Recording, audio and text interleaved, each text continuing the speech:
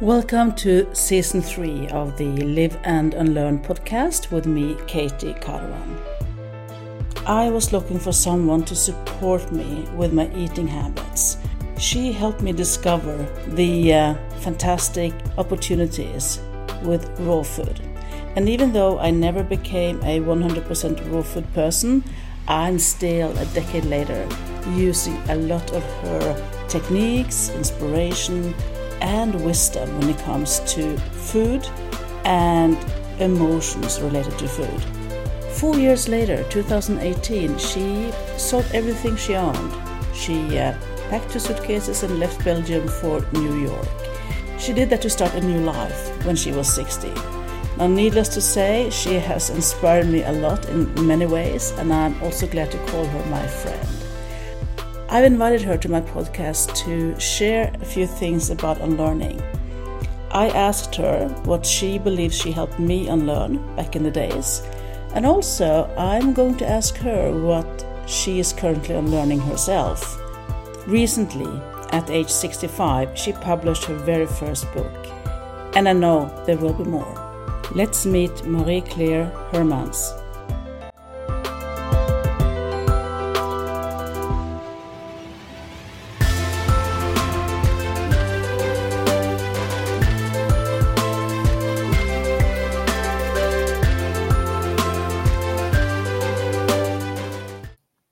Marie-Claire, I'm delighted to have you on my podcast this time. Welcome. Well, thank you for having me.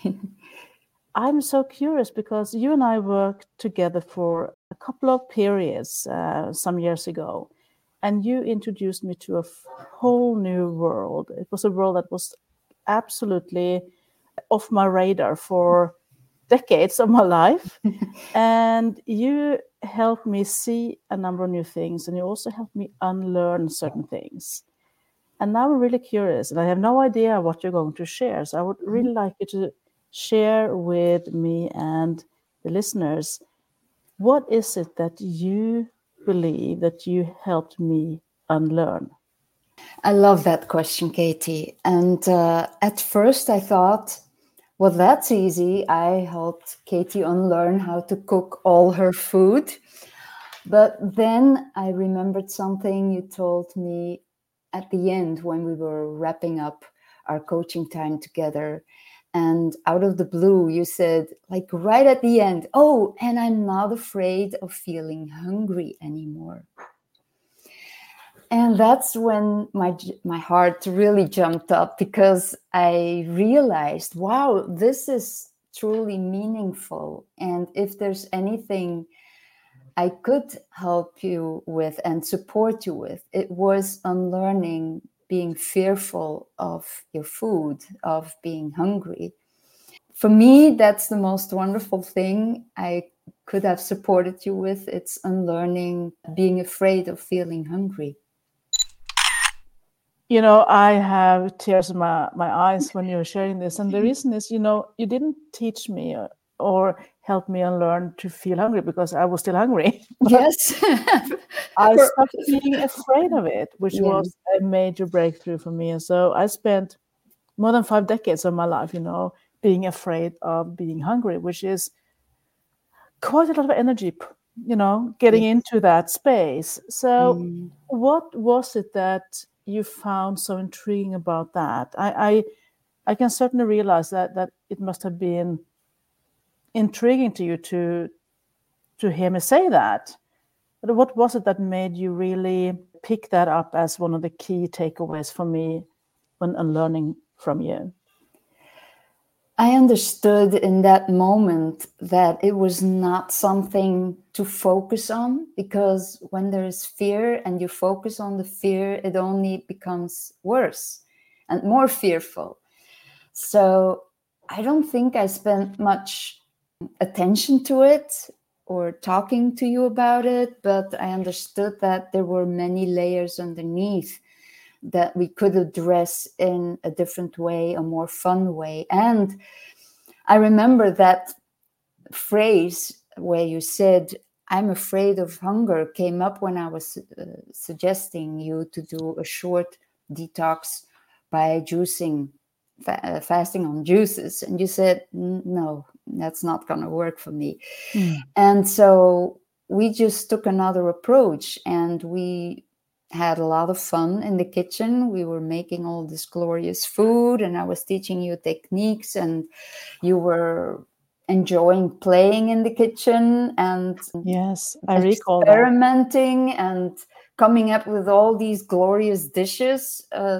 So I think that what I picked upon was not focusing on the fear, but taking it away by minimizing it, the possibilities, I think, and the opportunity of how wonderful food can be. And I do think that in the end, we achieved that vision together because you started trusting your food. And when you told me I'm no longer afraid and I'm looking into intermittent fasting, I was like, wow, this is amazing.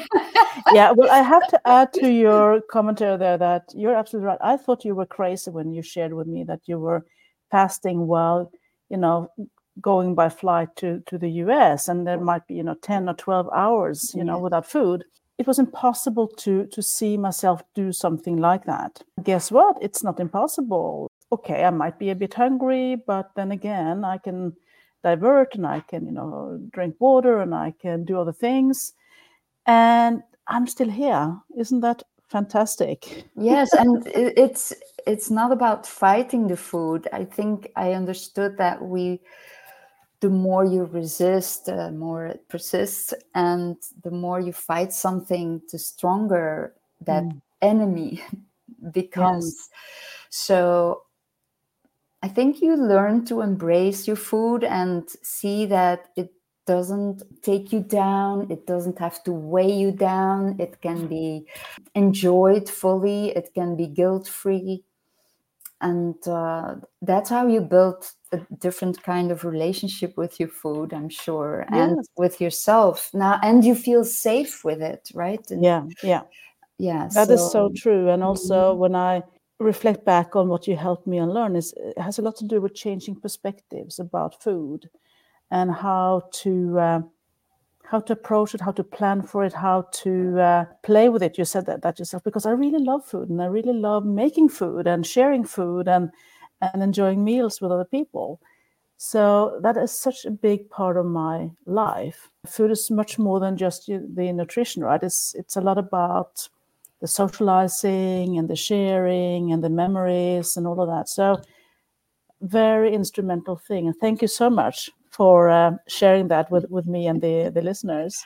Well, I think it's amazing that I was able to help you achieve that, but also that you are vulnerable about it and that you're open to having me share this, because it is a big thing.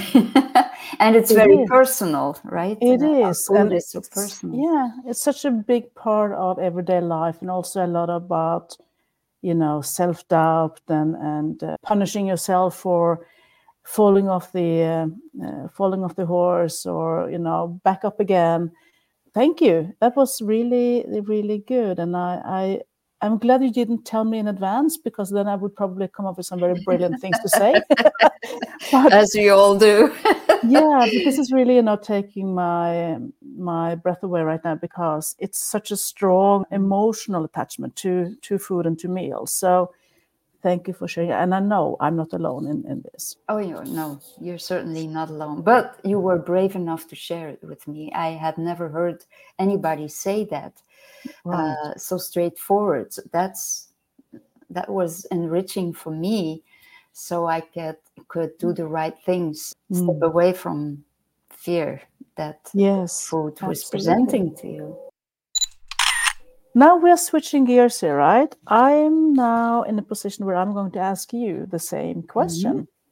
Not what I taught you, but I'm looking for, because you have not only been a mentor to me, but also to many other people in this space and area. And right now, you recently released your new book, And I know that you are looking to have an impact in many, many more people's lives. So what, dear Marie Claire, if anything, are you currently unlearning yourself? I had to give that a lot of thought because I'm unlearning so many things, more unlearning than learning at the moment. But when I was looking at how can I bundle it somehow, I noticed there was certainly a theme, and it's very related to the theme we just talked about, and it's fear.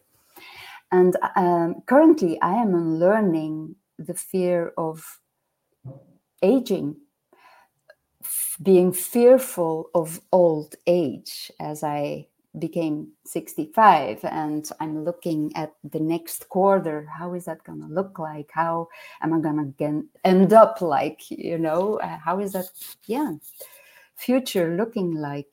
The reason why that fear came up is because the past 3 years our family has gone through a lot of traumatic events with our real close ones, a lot of death, but also a lot of suffering, pain.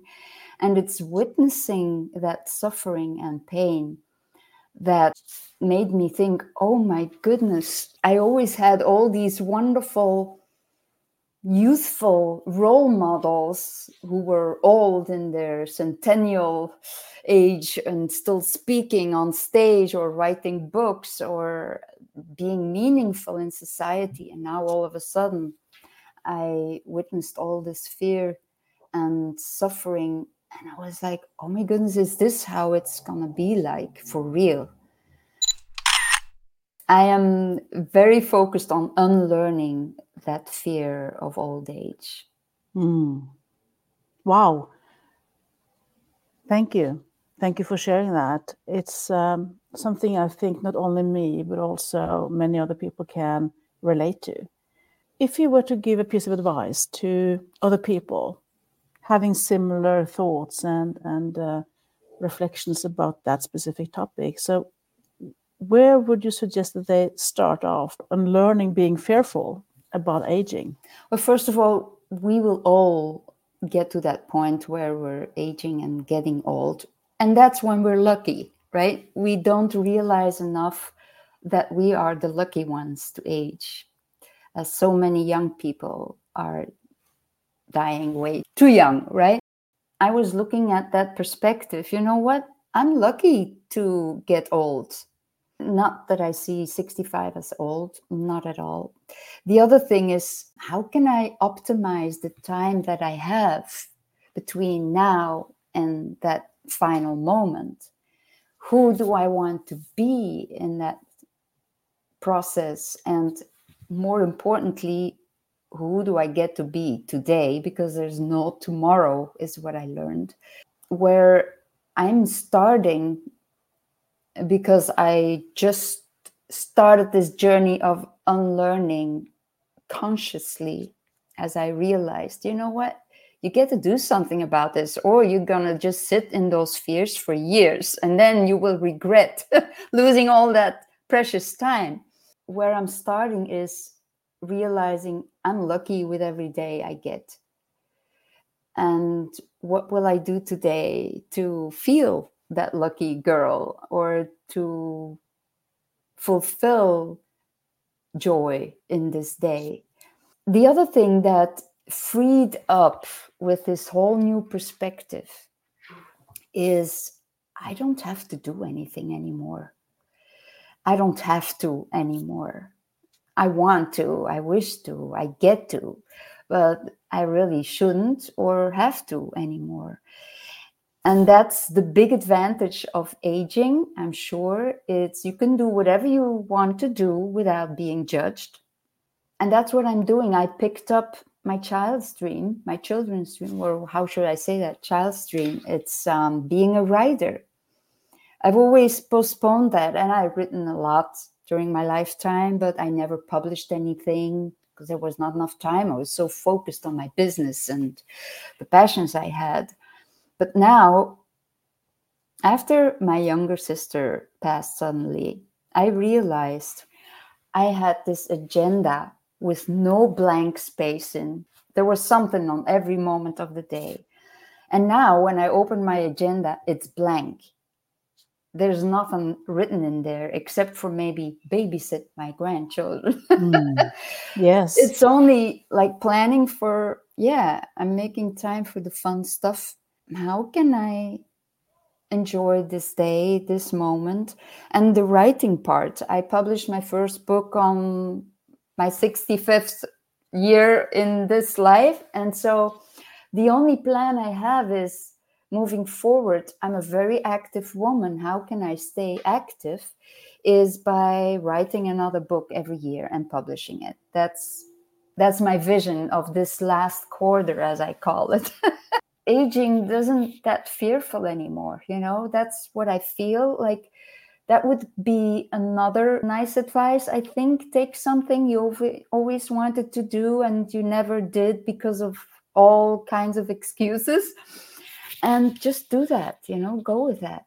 Yeah, it sounds to me like by shifting the way you talk to yourself, the words you're using, the way you phrase the things, it's like you suddenly have a lot of things to look forward to. Yes. Yeah, I have that feeling too. Like, I'm a published author now. I'm leaving a legacy for my grandchildren, which is a big thing now for me.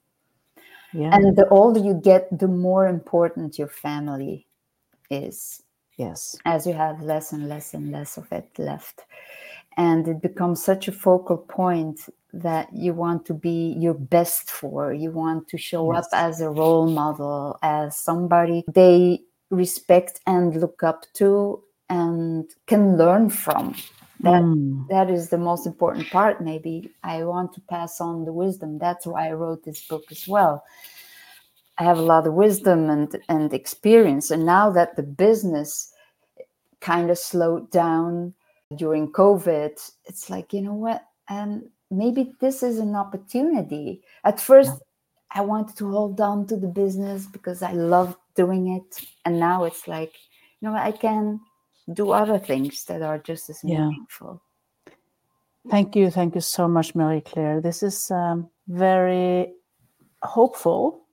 Yes. This is a very valuable piece of sharing. And I know that many people around me are struggling with fearfulness of certain things, including aging, including fearfulness of becoming ill or losing close ones and so on. So I'm really delighted that you came to this podcast episode today to share this. And this is actually going to kick off my third season. Just on the spot as you were speaking, it came to me that obviously that season should focus on unlearning fear of ... And now you have set the scene, and it will be so interesting to see who will pick up, continue to share in their own space. Do you have any final words for the listeners today in terms of unlearning? What, if anything, could spark the journey of unlearning according to your own experiences? Regrets, the word regrets come up now. Like, I don't want to end up with regrets.